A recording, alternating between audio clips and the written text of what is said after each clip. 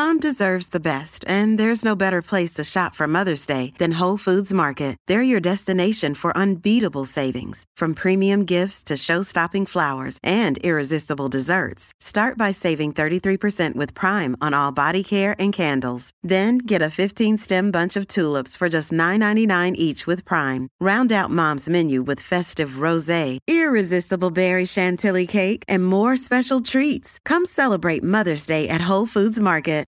Look, Bumble knows you're exhausted by dating. All the, must not take yourself too seriously, and 6'1" since that matters. And what do I even say other than, hey? Well, that's why they're introducing an all-new Bumble, with exciting features to make compatibility easier, starting the chat better, and dating safer. They've changed, so you don't have to. Download the new Bumble now. This is Optimal Living Daily, episode 1621. Maybe variety isn't the spice of life, by Courtney Carver of BeMoreWithLess.com.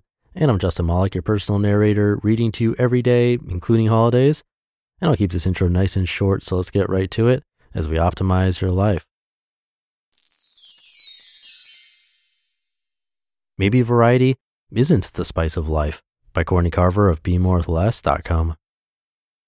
According to Consumer Reports, between 1975 and 2008, the number of products in the average supermarket swelled from an average of 8,948 to almost 47,000.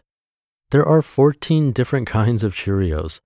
When walking down the cereal aisle at the grocery store is overwhelming, while people go hungry in our cities and countries, something is broken. I'm not saying that fewer cereal choices is the solution to hunger, but if we weren't so weighed down with the meaningless decisions we make every day, perhaps we'd have the clarity for choices that make a difference in the world. Instead of mastering productivity with the goal of making even more decisions every day, what if we eliminated some of the unnecessary choices we make every day? We are fortunate to have the freedom to choose, but according to Barry Schwartz, author of The Paradox of Choice, Why More is Less, we aren't happier because of it. Schwartz says, quote, "When people have no choice, life is almost unbearable. As the number of available choices increases, as it has in our consumer culture, the autonomy, control, and liberation this variety brings are powerful and positive. But as the number of choices keeps growing, negative aspects of having a multitude of options begin to appear. As the number of choices grows further, the negatives escalate until we become overloaded.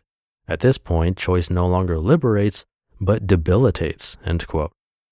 If we were making fewer decisions, could we make better decisions? I've experimented with living and dressing less, and the answer I've discovered, as have many others, is a resounding yes.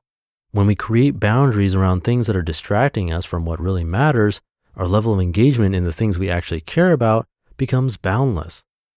How to eliminate thousands of meaningless decisions. Choose fewer items in the grocery store.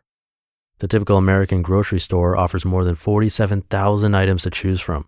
We could spend hours walking up and down aisles taunted by product placement, deciphering labels, or we could have a list of our favorite ingredients, mostly real food, and only purchase and create meals with them. Try the Capsule Kitchen Challenge and save time, money, and mental energy.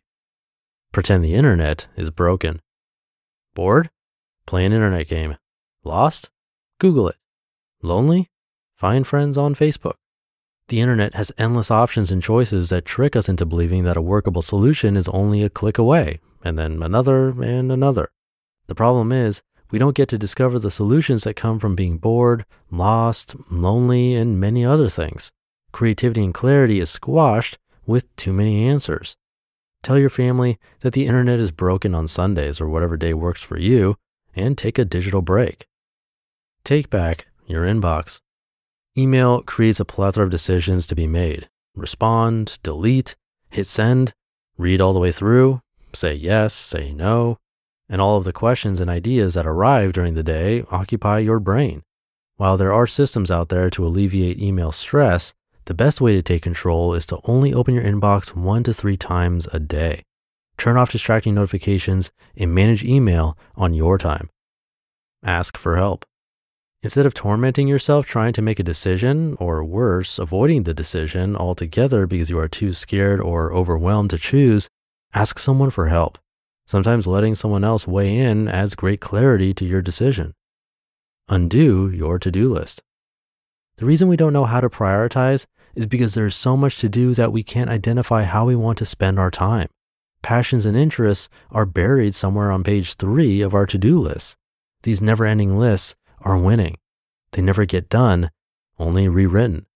All of that time consumed with listing the things to do and feeling bad about the things that were left undone contributes to the lack of time you have to do them. Instead, keep a master list in Evernote, and before you go to sleep, pull 1 to 3 items that you'll do tomorrow. When you finish them, revisit the list or go for a walk. Consider that unrounding kids are pretty awesome too.